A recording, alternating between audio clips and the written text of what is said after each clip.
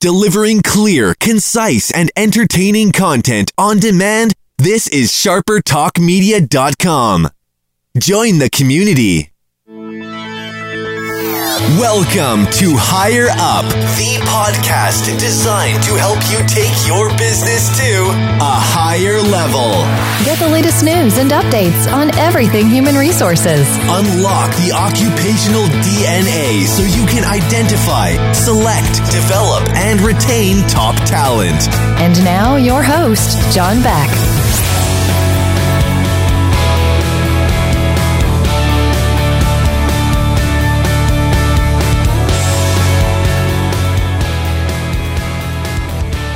Well, hello everyone, and welcome to another episode of Higher Up, the podcast devoted to taking your organization to a higher level.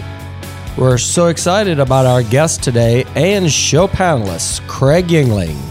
Craig is a professional certified coach with a background in healthcare.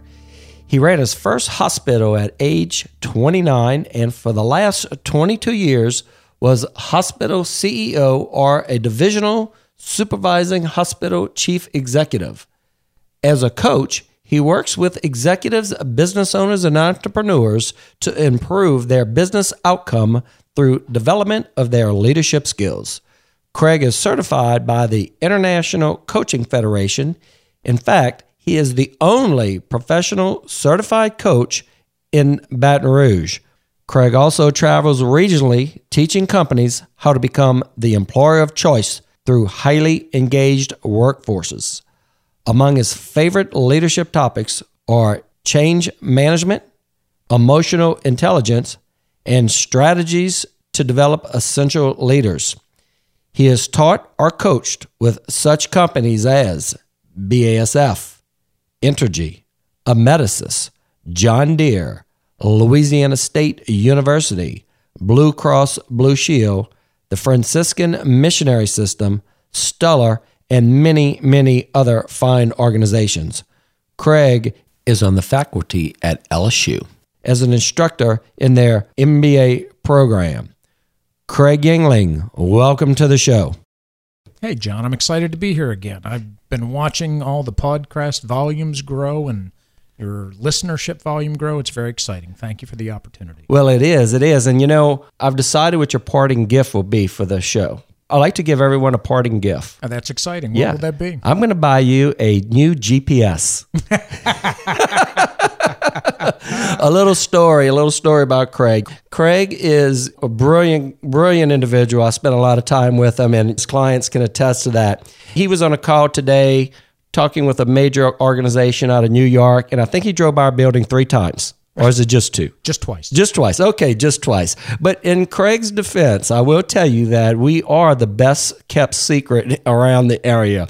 We keep that low profile sign going on. So, you know, you have to know exactly where we are. But anyway, we'll get you a nice GPS for the parting gift. I will use it when I come here for sure. And look, we'll have the studio plugged in as a home button, right? Exactly. Make it really easy for me, please. So today we're going to be talking about one of my favorite topics, something I really, really believe in, and that is employee engagement. Craig, my friends, happens to be an expert in the field, works with a large number of clients and helping those organizations to build an engaged workforce. So with no further ado, let's just jump right into this topic, shall we? Sounds good. All right. When we talk about employee engagement, what makes Craig Juengling an expert in the employee engagement area? Tell us a little bit about that. Well, you know, Jen, it was a journey back when I was in the hospital administration. I was working for a large company in Maryland called Adventist Healthcare, ran their specialty hospital division. And in 2004, they brought in the Gallup organization as part of an overall strategy to drive down turnover to improve some of the business outcomes. So I was one of a handful of executives that they asked to roll it out across this company of about 6,500 employees, with a number of hospitals and facilities within the state. So it was just a great learning journey for me, and it was something that I guess resonated with me, and the structure of employee engagement really allowed me to fine-tune some of the business strategies that I had been using over the year to reduce turnover Right. to improve patient outcomes and that sort of thing. So it was just a really good opportunity for me. And that's something that you've just kind of fit into your organizational practice now. Correct. Yeah, I don't do a lot of training on them these days, but I incorporate the concepts of employee engagement into the coaching work that I do with the executives because they just fit together so well. Yeah. Without an engaged workforce, what do you have? And that leads to, why is it important for organizations today? When you think about employee engagement, what's the critical component? Why does an organization need their employee workforce engaged? Well, let me answer that question kind of two ways, kind of on a micro basis and a macro basis. The macro basis.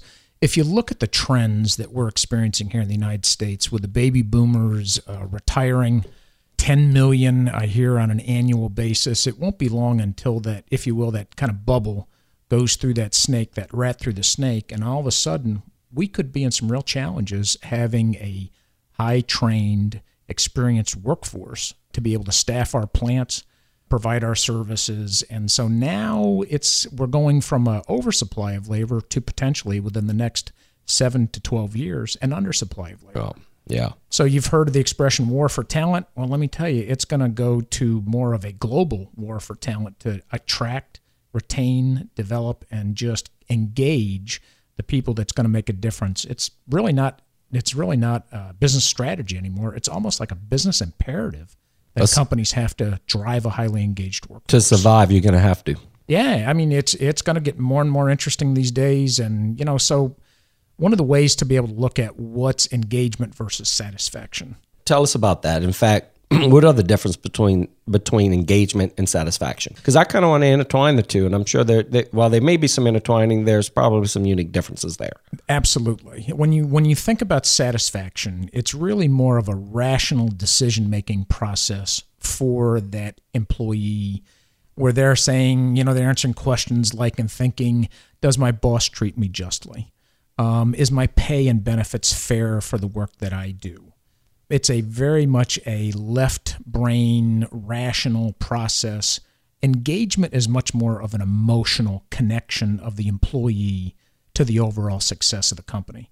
As a matter of fact, what I tell the executives I work with, it's when the individual's values and interests are tightly aligned with a company. They see their success as being just as important as the company's success, and they see the company's success as being important to their success as well, too. As I like to say, you got them by the heart, not by the head. Right. That's good stuff, by the heart. There's levels of engagement, obviously, when we talk about employees. At what level? Absolutely. From the disengaged all the way through the spectrum of engagement to highly engaged.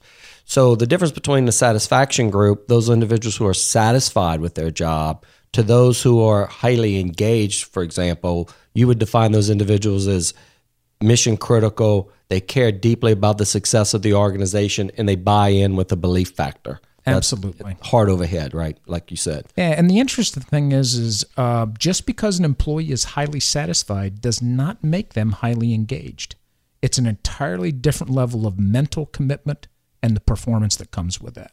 That may be the biggest nugget of the show. I'm sure Craig's going to drop some more, but you hear so many times, and I get calls for it because obviously I'm in the survey and assessment business, and I get calls all the time. Organizations are asking for, you can give me a satisfaction survey, that type of thing. The difference between the head over heart, I think, is huge. That's good stuff. From there, Craig, we talk about engagement strategies. At what point does a company decide, hey, I need to adopt this type of strategy?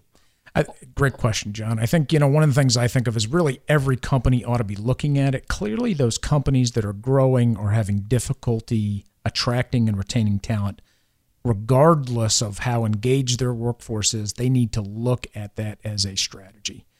Secondary group that I would look at is when you're really having some problems in terms of turnover or safety in the workplace is another big issue. Highly engaged workforce have much higher safety rates than a highly satisfied workforce. So when some of the metrics that businesses look at are negative, then they really need to look at a different strategy associated with keeping those people and engaging those people. A follow-up question, how often would an organization conduct an engagement survey? Generally speaking, about once a year. Okay. I would not do it any more than twice, every other year. Right. But once a year is sufficient. But you really have to do a good baseline survey to understand where your employees are in terms of their evaluation of the engagement in the workforce, and then developing strategies and plans from there. When we talk about deploying that type of survey to get, if you will, that pulse of the organization, do you recommend, does the survey change, or do you keep the same survey maybe slightly modified, or what's the recommendation? Do you continue to do the same survey year after year so you can go back and see, have you improved in those specific areas, or do you recommend changing that survey? What's the rule of thumb in something like that to be able to get accurate reporting, to have a yardstick, if you will? I think I would defer to your Dr. Hamilton for his expertise on that question. Generally speaking, what I recommend to the client companies I work with is to keep it as much as similar as you can from year to year, because the interrelator reliability is very important, and the same questions, therefore, offer that. Right. So the context. And you want to be able to have a measurement of comparison. If you create a different survey every year, how are you measuring versus the information you had previous? Exactly. Certainly you can add to it and build it and make it better, but you need to continue to keep the same central theme and message to gather that data that you can do a comparative analysis with. Exactly. How can you measure success if you're not doing that? If you're moving the gauge, so to speak, then you better be thinking about being consistent year over year over year, so you can really see the action steps you're taking and what a difference it makes with your workforce. Because it is about return on investment. Correct. And employee engagement, reducing turnover, increasing performance and production at the end of the day. What are the drivers of engagement? What are the things that make someone engage? What are those drivers that you feel are important in engagement? Well, I'd cite the research associated with Towers Watson, and they did a big study back in 2008 and updated it just a couple of years ago. And it's many of the same things that are involved from 7 years ago to what's really the research shows today. But it's changed a little bit because the demographics of our workforce are beginning to change. You know, for example, now we're beginning to see the influence of the millennials and the Gen Ys in leadership roles and as a more dominant percentage of our workforce. So one of the most important things is they're looking for competent and capable leadership. The interesting thing is that's not necessarily measured in business results. It's measured more in, does the leader walk their talk? Right. You know, are they truly living the values of the organization and being good role models for all the employees, or is there a disconnect between what they say and what they do? One of the second most important drivers in employee engagement in the research is work-life balance. You know, John, I'm the baby boomer, you know, and it's like I couldn't remember when I didn't work 60 hours a week. I probably... You know, when I worked 40 hours a week is when I took 2 or 3 days off that week. That's right. That's right. There's a different expectation today. I'm working with a young client, and she's working for a large company, Fortune 500 company, and she's got a boss that is more my age, sends out those emails at 10 o'clock at night and 2 o'clock in the morning, and expects a return on those emails when those are sent out and on weekends. Right. And, you know, this young lady is 38, 2 young children, wants to be able to have some work-life balance. Yeah. So it's staffing sufficiently in the workplace, but it's also recognizing work-life balance as well, too. Understanding how employees, their behavior aligns to the organizational goals. So that's really about developing people. Right. I think Melinda Stallings spent some time on that one in a previous show. That's right. That is critical because you demonstrate that you really care about the employee. And guess what? With good development, you get more out of the employee as well, too. What's the role, from your perspective and the folks that you're working with, the role that a leader plays in the engagement of their employees? Is it the organization, or can it be tied directly to their direct supervisors and managers that can affect engagement in the organization? And let me distinguish between the two, because, you know, your leadership within the organization plays a special role. Interestingly enough, driving a highly engaged workforce has more to do with managers and supervisors as key influencers in workplace engagement than leadership. Wow. But leadership's role is obviously to, if you will, kind of create and make sure people understand the benefits associated with a highly engaged workforce. It needs to be expressed in terms that are not, you know, stockholder wealth and return on investment. It needs to be, we will be a safer workplace to work in every day. And then you can go home to your families every evening as well, too. They need to understand that turnover will reduce and we'll have better teams on a day-to-day basis. So you need to paint the picture of the benefits of a highly engaged workforce. You're thinking about in terms of engagement. Does the employee really think about, or the workforce think consciously about what's in it for me? If we can align the what's in it for me to the workforce for the organization, if those goals and objectives can kind of coincide? Usually it's not as much of a conscious thought as it is more of a conscious feeling. Mm-hmm. You know, it really is more of an emotional connection of that employee. Yes, there's obviously some rational thought process that's associated with it. And, you know, I've been in situations where people have stayed where they are or left where they are based upon the belief that where they're going to or where they are is really an organization that cares about that employee and really wants them to be successful. Wow. And that's when you can get folks engaged. An organization can demonstrate that. It definitely makes a difference. Let's get down to the nitty-gritty. What are some of the costs can an organization look at when you're trying to create a highly engaged workforce? What, you know, from surveys to, let's just talk about what are some of the cost factors involved in a process like this? Usually the front end cost is going to be associated with that survey. And depending upon the vendor that you choose, it can be fairly expensive because these surveys can be voluminous in terms of the questions that they ask employees, the way you collect the data, etc. That's really the big upfront dollar cost associated with employee engagement. The big thing to think about is not, this is not about gold watches and wooden clocks. This is more about a disciplined, long-term, intentional effort to change engagement within the workplace, to drive engagement within the workplace. Where I've seen companies get into trouble, an IT company that I was working with, they had done a survey, they formed a team, and then 2 years later, they decided to take their attention away from it. And when they did the survey again, they found that the numbers actually dropped because they didn't bring the effort and the discipline necessary. This is a long-term. They asked the question, but they didn't want the answer. And it's a marathon. It is not a sprint. Right. You can't just call human resources and say, create a highly engaged workforce for me. Yeah, fix it. You got it. And, you know, one of those key roles of leadership is to make sure the resources are there. But it has more to do with a disciplined behavioral strategy with leaders and managers than it does putting out a lot of money for recognition and reward. We talked about leadership, and you mentioned earlier the critical component leadership has on obviously engagement, but you also talked about managers and supervisors, and I want to kind of get down on that level. You briefly touched on the importance that they play in engagement, and that's because the employee has just direct communication with them a lot of the time. And the influences that they have on the daily life of that individual is ongoing. It's, leadership can have the best intentions, but the reality of it is the day-to-day communication, the interaction is with that manager or supervisor. So you may have a leader with great intentions, great charisma. Another one of your topics. I'm excited to hear that. Yeah, we're looking forward to get that out. Yeah. Inspiring, they've explained the benefits, they connected to the mission, and then you've got that manager or supervisor who is leading with more command, who doesn't care, who, believes work-life balance is not my problem, it's yours. And the whole dynamics change because the leader's intentions don't translate down to the manager and supervisor.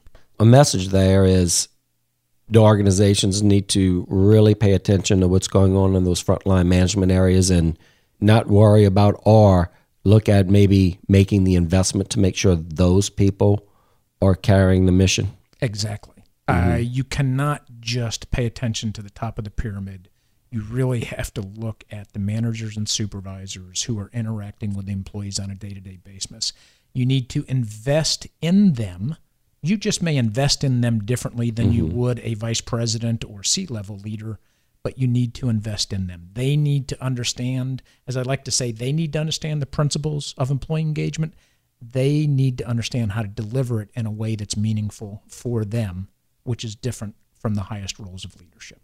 My experience with employee engagement, one of the things in the reporting that I've seen is it'll give you percentages of the workforce and some of the reporting where it says, this percentage of disengaged, this percentage of, first you have highly disengaged, engaged, highly engaged, and so on down the chain. Mm-hmm. Are there folks that are at a disengagement level that you may never win over? Correct. There's even in world-class workforces, there's somewhere between 8 and 10% of employees that are going to be actively disengaged. And when we talk about actively disengaged, I'm going to give you my definition of actively disengaged, and you tell me if I'm on track or correct me. It's that cooler talk around the cooler when things aren't well, and they're the ones, jibber-jabbering around how bad the organization is, or, what could we have done better, or, just constantly looking at that glass half empty and not supportive. Where you get a highly engaged individual, and highly engaged was, the bumper stickers on their vehicle, they have the company shirt, they're the flag waving, I believe we're in the mission in which we're doing. Is that somewhat of a correct definition? I mean, am I on track with that thought? Let me fine-tune that thinking just a little bit, though. That actively disengaged employee is what I would call the bad apple or the contaminant. Mm-hmm. Just because someone has a thought, we call them deviants in coaching, they're oppositional.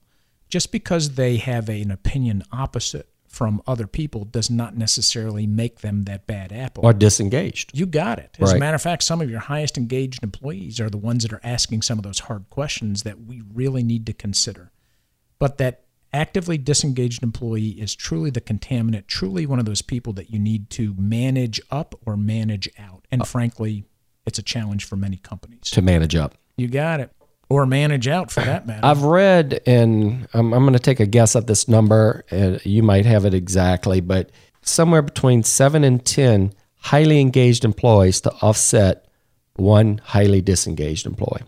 Am I in the ballpark there? You're not far from that. As a matter of fact, when you look at the average workforce, about 1 in 3 employees is actively engaged, and about 20% of the employees are actively disengaged. Mm-hmm, mm-hmm. In a highly engaged workforce, about 2/3 of the employees are actively engaged, and only about 8 to 10% are disengaged. So what happens is the positivity of those highly engaged employees literally kind of stomps out, so to speak, the negativity of the disengaged. When you are, and I know from your experience, not only have you helped organizations deploy quality engagement surveys, but when that information comes back, what type of information are you seeing coming out? In other words, what does the reporting look like? And are you able to break that up by, you always talk about, you ask me this all the time, hey, John, I want to drill down on this information deep. I mean, I want to go from a macro to a micro level, almost down to the question, how it's responding, all the different details. So are we breaking that down by satisfaction with managers? I mean, what type of data does a Craig Juengling like to look at in terms of trying to look at formulating a strategy for an organization, just in a broad scope? It doesn't have to be exact detail, but kind of outline that type of data that you'd like to see. Yeah, good question. Kind of the way to look at it is kind of building the survey from the bottom up. So you want information on the manager and supervisor and what his or her employees think about that individual. Mm-hmm. And then from there, you kind of go up the pyramid, so to speak, is those managers and supervisors report to, let's just say hypothetically, a senior manager. Mm-hmm. And then you can see the responsibilities, so to speak, of each individual and what their employees think of them. And then by the time you get up to the top, it's really difficult sometimes to choose some of the action steps that are necessary. You're dealing with themes as opposed to specifics. But remember, most of the responsibility for engagement, most of the actions for engagement are down at that local manager and supervisory level. That's where you can find out, is this a person who is unapproachable, that doesn't communicate well? There's an action plan item. Is this in a manager or supervisor that really doesn't care about the well-being of their employee? There's an action item for them. Right. Do they develop me as an employee? There's another action item. So when you get into the specifics, that micro level, then you can really come up with some good action plans necessary to drive engagement. That's good information. And I also want to ask a question regarding engagement participation. What I mean by that is, so you have a company of 100 employees. What's a percentage of, they don't even participate. Is that a number out there? Have you seen, let's say with 100 employees, that you have a 10%, 15% non-response rate where they just don't even participate? And that would be a good goal, actually. That would be a good goal. Honestly, this is one of those things you have to manage. Mm-hmm. Working with another company that has done a number of surveys. I think the employees are almost kind of like survey weary at this point in time. Yeah, they can be over-surveyed. You got it. You can ask too much as far as that goes. Right. And so their response rates are really low. And so when you do an engagement survey like this, to get the most out of it, you need to publicize it. I'll give you an example with Adventist Healthcare. We used to have the hospitals compete against each other. We used to have departments within the hospitals compete against each other. There you go. We used to give them different ways to take the survey. We used to, if you will, throw pizza at it. We used to make sure everybody knew when it was come. It was announced in advance. Bosses, did you take the survey? We didn't know who did and who didn't, but we knew if a nursing unit had a very low response rate. We knew we had to go to that nurse manager to get the numbers up, because you need to get up above that 70th percentile. A bottom line number that you feel comfortable with is trying to see that 70% response rate. You got it, and shoot for 90. This might be a question out of left field, but do you associate a low response rate to disengagement? Are we in the same ballpark? I think that is a very accurate assumption, sir. Okay. If you are publicizing and really getting the message out and your response rate is still coming in low, sometimes before you even open up the survey results, you have some answers. You got it. John, when I use your 360s, I call a good 360 one that there's stuff to learn, stuff to celebrate, and lots of good comments. I worry when I don't see comments on a 360. You get a low response rate on these engagement surveys, that is just... Here's the good news. You got some information to start working on. Yeah, right off the bat. As we drill down, wrapping up, but the final question is, what are some of the action plans necessary to achieve a high engaged workforce? My experience with Adventist Healthcare and some of the recommendations that I make today. So you've drilled down, and now you know where a particular manager or supervisor is. Sometimes it's easy enough just to have the data and to come up with an action plan associated with the specifics of that manager or supervisor. Sometimes it means adding more tools to that person's toolkit as well, too. Mm-hmm. Looking at 360s, looking at raising self-awareness with them, with the different profiles that are offered out there, the assessments that are there. Right. So sometimes you can go in and it's really a pretty simple solution. Sometimes you really got to dive in to be able to look for the solution through understanding the strengths and limitations associated with that manager and supervisor, but it's got to be individualized. So engagement is all about people, is what it comes down to. Yeah. It comes down to the supervisors, to the management, to the organization. Engagement is driven by your management and leadership of the organization. When we talk about satisfaction, we're talking more about facilities. We're talking more about conditions, those types of things. Yeah. Am I paid fairly? Does my boss treat me fairly? That's satisfaction. Yeah, but when we talk about engagement, we're really just getting right down to driven by management and supervisors within the organization, and how are they engaging me to buy into the mission to be a high-producing, long-term, loyal employee who believes in the mission of the organization. Yeah, it's a truly an emotional connection of the employee to the company. And you can't make that without people. Exactly. And, the interesting thing is the business outcomes are dramatically different. People, how expensive is it? Well, let me tell you, when you're able to achieve it, profitability is better, safety is better, turnover is better. There's a dramatic difference between the highly satisfied workforce and the highly engaged workforce. Well, that's good stuff. As we get ready to close, and we're right on schedule, actually, I tell you what, we are, we try to keep these podcasts around about 30 minutes is our ideal number, and we are at 30 minutes, 20 seconds of good content here. Craig, in closing, tell us a little bit about what's coming up on your plate. Are you doing any talks or anything coming on? I seem to be on the, and I know you talked with Karen Bro, the Society for Human Resources speaking circuit these days. Well, that's good. That's good. It's always exciting, and it's talking about a concept that I love, and that is how to develop your employees strategically. And so that's really looking at the about 70% of an employee's development should be through on-the-job activities. Not sending them to conferences. It's really about being more thoughtful about how we're going to do it inside the company. How to develop your employees strategically. Correct. That, folks, will be our next topic with our special guest and panelist, Craig Juengling. Craig, we want to thank you for taking the time out today and sharing your vast knowledge about employee engagement. As always, it's great to have you. You're a joy to have in the studio, as well as to work with, partner with, and also to consider you a good friend.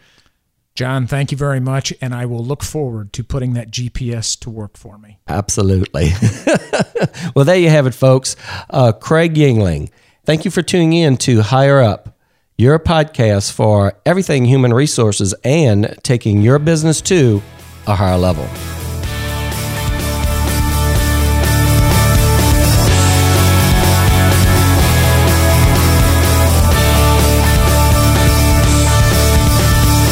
Thanks for listening to Higher Up with John Beck. For show notes, updates, and more on how to break the code to unlocking occupational DNA, Join the community at hrhigherup.com. and take your business to a higher level. This has been an exclusive production of SharperTalkMedia.com. Join the community.